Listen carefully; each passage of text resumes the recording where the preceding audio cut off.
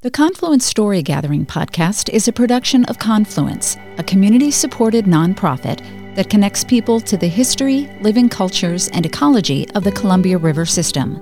Find us at confluenceproject.org. You made your nets and tested the knots, seeing that they held. Little did you know what was to hold you after the sound of water falling over what used to be.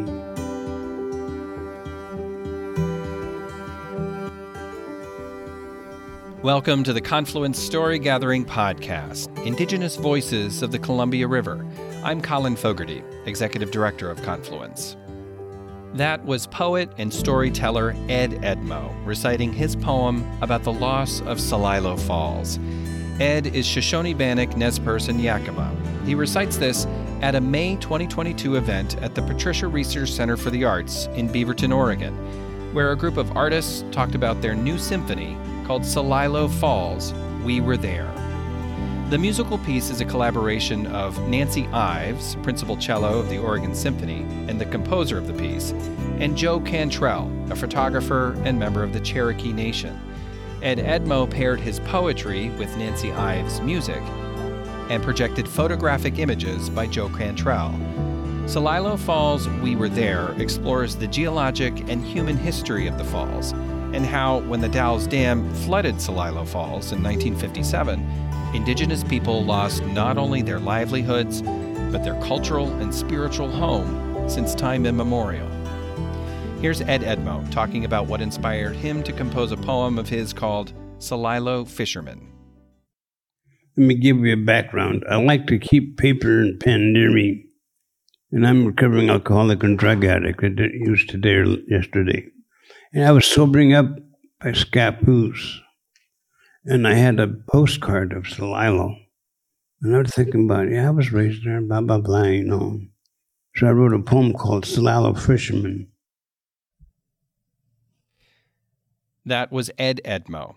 And here's cellist and composer Nancy Ives performing a piece from Celilo Falls, We Were There. So, if I may, I'm about to perform a piece that is one of the ones that forms the basis of the piece will be premiering on June 4th. After Yaki and I talked, and we'll talk more about how this collaborative team grew, but that was the summer of 2019, and you know what happened the following winter. And so there we were with no foreseeable opportunity to actually do an orchestra piece. So I was working at home and just doing live streams, but it didn't have to stop me. I had Ed's beautiful poetry, and I play the cello, and I have some, well, you can judge for yourself, some ability to sing, and I can do them both at the same time. So I used the time to set some of the poetry to music. And I'm going to perform one of them because this is really, for me, these are the seeds of the piece, of the music.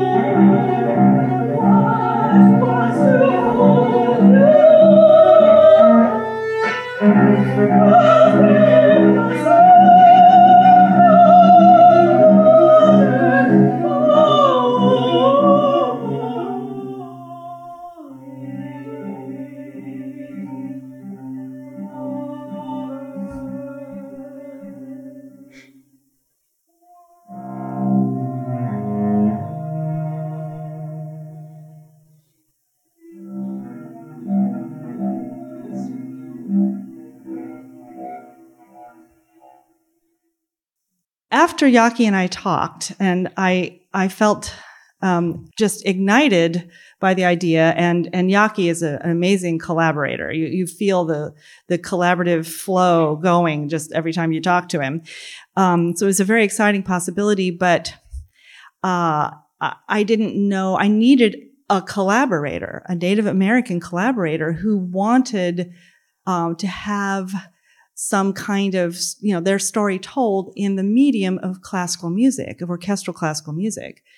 And I was casting about, I felt that I was attracted to wanting to say something about Celilo Falls, which you might remember was in the news at the time of how the Army Corps of Engineers still had not fulfilled its promises, right? That was very much in the news at the time, and I felt I have my own feelings about that, but it's not my story to tell. And then I realized I know someone who is a connector extraordinaire, Joe Cantrell. And I was kicking myself. We've been friends for many years, worked together in Classical Up Close, and he generously donates his photographic skill and talent for some of the organizations that I perform with. So I talked to Joe, and he immediately saw the potential for something really special, and he connected me with Ed.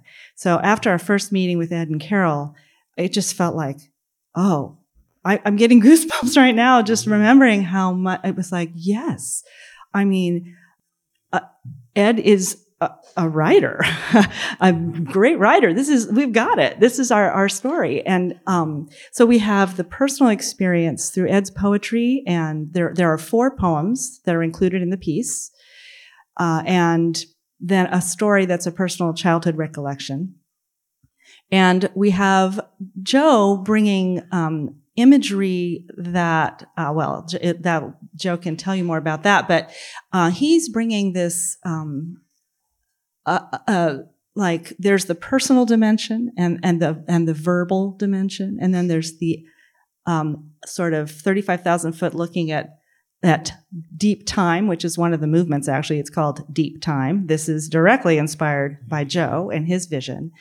And as a musician and a composer, having the personal perspective and the universal perspective encompassed in one thing is just incredible opportunity, because music is the perfect medium for that. Right? Can you imagine anything better? I keep getting chills. I'm just thinking about it. It's just making. The poetry, of course, there won't be singing in the orchestra piece, but Ed will read the poem, and then my orchestration of the pieces that I wrote will happen, and which was an amazing. So I get to see how words inspire sound that doesn't, music without words, and I get to see how the words are embedded in the music. So that's really a magical experience for me. So Joe Cantrell, I already introduced him a little bit, right? Connector extraordinaire, talented artist, photographer, human being, everything. So take it away, Joe. Can you take us to 35,000 feet? I'll take you. She had been helping some people, working with some people up at Lyle, Washington. They're Yakimas for the most part. And they're fishermen, and they're living very simply. But they live in 24/7 relationship with the salmon. And through them, I met Martha Truelove. Through Crystal, I met Martha Truelove, who is on her way here. I don't know if she's going to make it or not. Is Martha here? Martha Cloud? I think maybe. I think Martha may be in the house.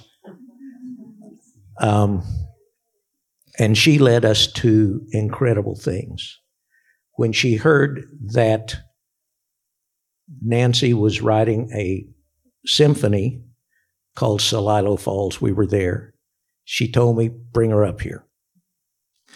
24 hours later, we were there, which is a miracle in itself if you know Nancy's schedule.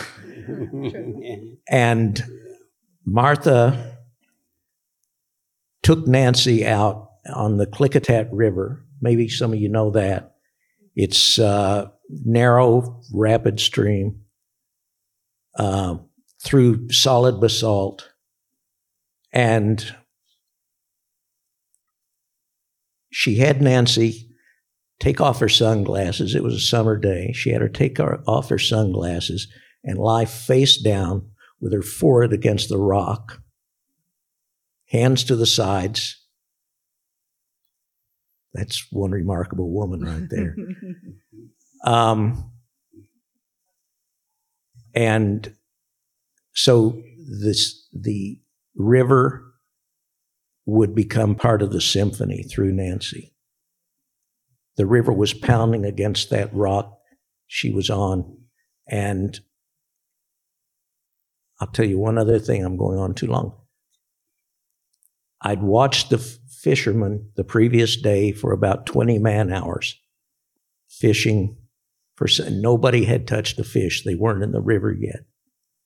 But a young man named Patrick dropped his net right between Martha and Nancy, and immediately there was a big salmon in it. Indian-wise, that's an omen. Yeah. That day was amazing. Martha knew exactly what I needed to really connect with what my piece was about, right? And just kept telling me, you need to do this and you need to do that. And every time I did what she told me to do, I had like an epiphany. So thank you.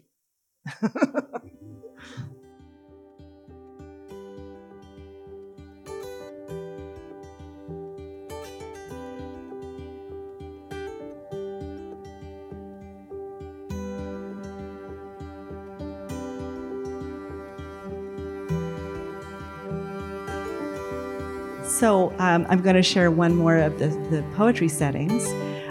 In some ways, this one to me is the theme song of the larger work. It's called Grandfather's Storyteller. So it's very much about Ed. And this one was actually performed by the very young musicians of the Portland Youth Philharmonic Young Strings in an arrangement made specially for them. So it's had already a little bit of extra life. Would you read the poem, please? Yes. Grandfather Storyteller, I come to you with thirsty ears. Grandfather Storyteller, weaving words of eights and strength, words floating on rivers of purity. Words. I come to you with wisdom that's not yours alone. Wisdom you shall pass. Wisdom I shall share with the children. Grandfather Storyteller, I come to you with thirsty ears. Thank you.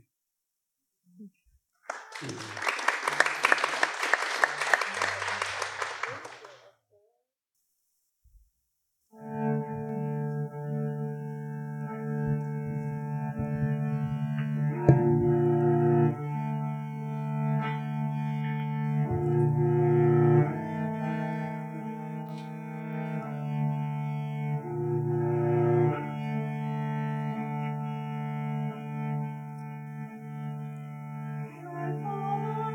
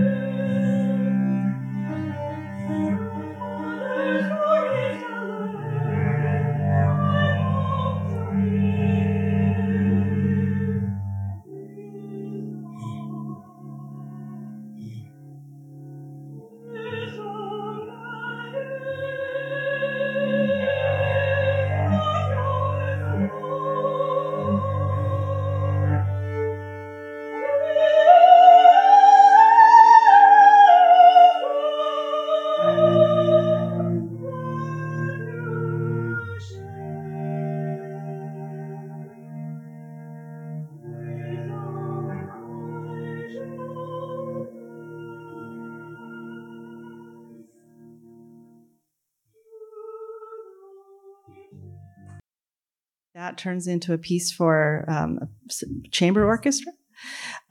So basically, it takes using the melody and harmony and just assigning instruments to it, and which is, a fascinating and creative process in its own right. And I think it will definitely be recognizable when you hear the full version, but it is very different.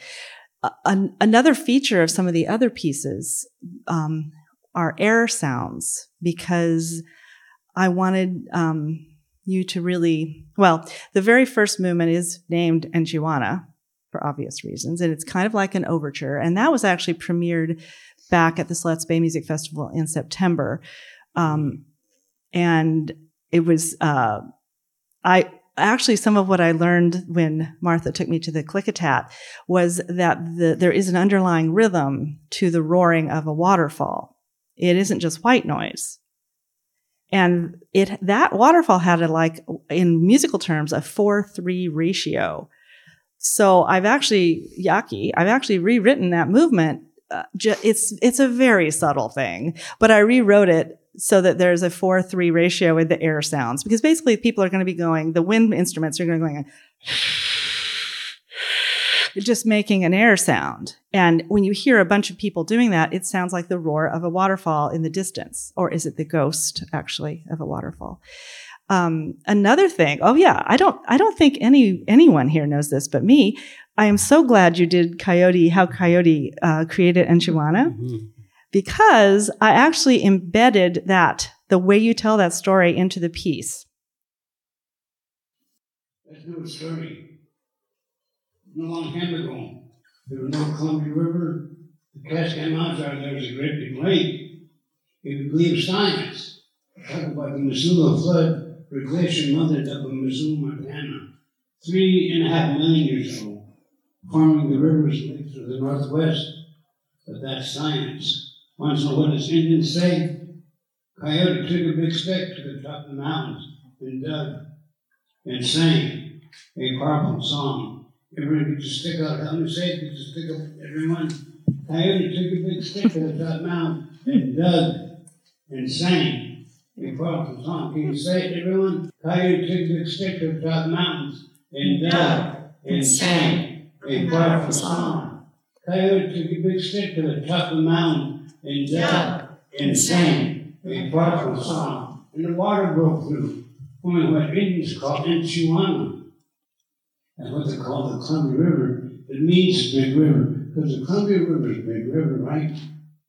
Animal people moved down to the riverbanks to be closer to the water. Well, Coyote was proud of stuff. He made Enchiwana. He was walking up and down Enchiwana to see what he made. You saw the animal people that had much to eat. I walked clear to the ocean. You saw many salmon swimming in the ocean. Used his power, told the salmon to swim upstream.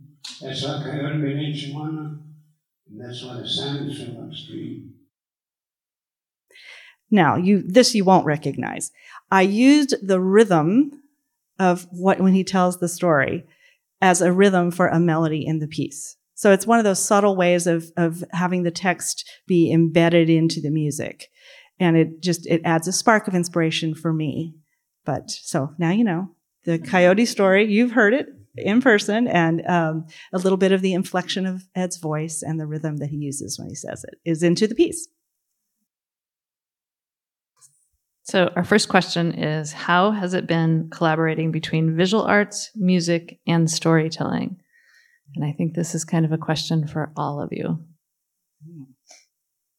I feel like I'm the one who's being creatively fed by their artistry to create the music. So, and I don't know. I mean, I love it a lot. It's pretty great. I mean, it's also the personal connections and energy and graciousness, and that also really feeds that creative process. But, yeah, I think it's just like an extra level. It's an extra dimension of creative fertility. Yeah, for me, I've been published around the world. In the 80s, a professor at University of Oregon, Barry Tolkien, says they're publishing some Indian stuff in New Zealand. I want to send you some of your work. I said, yeah, here's 5. We published 3 of them. So this is a new venue for me getting out into classical music. Yaki's going to get me my favorite piece is Beethoven Emperor Concerto, piano concerto. He's going to get me involved next year to go to listen to it live. That's going to be nice because that's my favorite piece in the world. I don't understand much about classical music. It's for me to learn more and to expand my horizons and to meet all these people like you, you know. It's really nice to get on this. And then I don't know what's going to happen after this. I'm thinking about doing a show called Coyote All Jazzed Up, hiring some jazz musicians to write the music and probably play here at the producer in a couple of years. So we'll see. That's just a dream. My other dream is to write a documentary about Celilo. I'm in one called Echoes of Water Against the Rocks on YouTube. Echoes of Water Against the Rocks, you can watch that. And then not too many people know about Celilo Falls. People our age know about it. Since they've been there, they've seen it. People that are younger than us, 2 generations, people nowadays don't understand what Celilo Falls is or was. I was there when they flooded the water.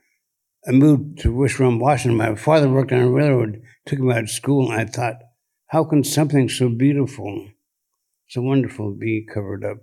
Really hurt my heart hard, really, really bad. I couldn't figure it out. Thank you. The only time I ever saw my grandfather cry was when we discovered that the lake the Corps of Engineers had created in the Cookson Hills of Oklahoma had flooded his allotment that he had had as a boy. That carried great impact for me. It's a lot to shoot Indians now, right? They try to get rid of us. They gave us smallpox blankets. They flooded us out. At the time, they built the Downs Dam. They built in Fort Thompson, they built the dam there, flooded out the Indian community. Then the Kinjuk Dam and the Iroquois Confederation, they built dams to flood us out, to separate us from the land, separate us from a culture. I saw my grandpa fish, my uncle's fish, my dad fish, my brother fish. I thought, gee, when I grow up, I'll become a fisherman, you know? But my male positive role model was taken away. I'm fishing right now. Got my fishing vest on, my fishing hat, my fishing tennis shoes. I'm fishing for an envelope with a check in it so I can take to Safeway and cash it and get food for my family. I fish in a different way.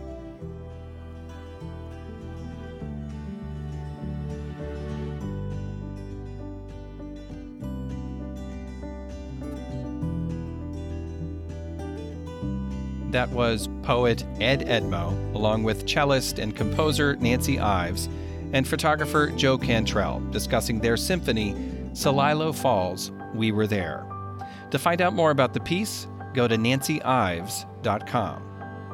And to find out more about Confluence and the 5 completed sites along the Columbia River system, check out our website, confluenceproject.org. Remember, Confluence is a community-supported nonprofit. We can only do this work because of the generous support from the Friends of Confluence, and that's you. Join us today at confluenceproject.org. Thanks for listening to the Confluence Story Gathering Podcast, Indigenous Voices of the Columbia River. I'm Colin Fogarty, Executive Director of Confluence.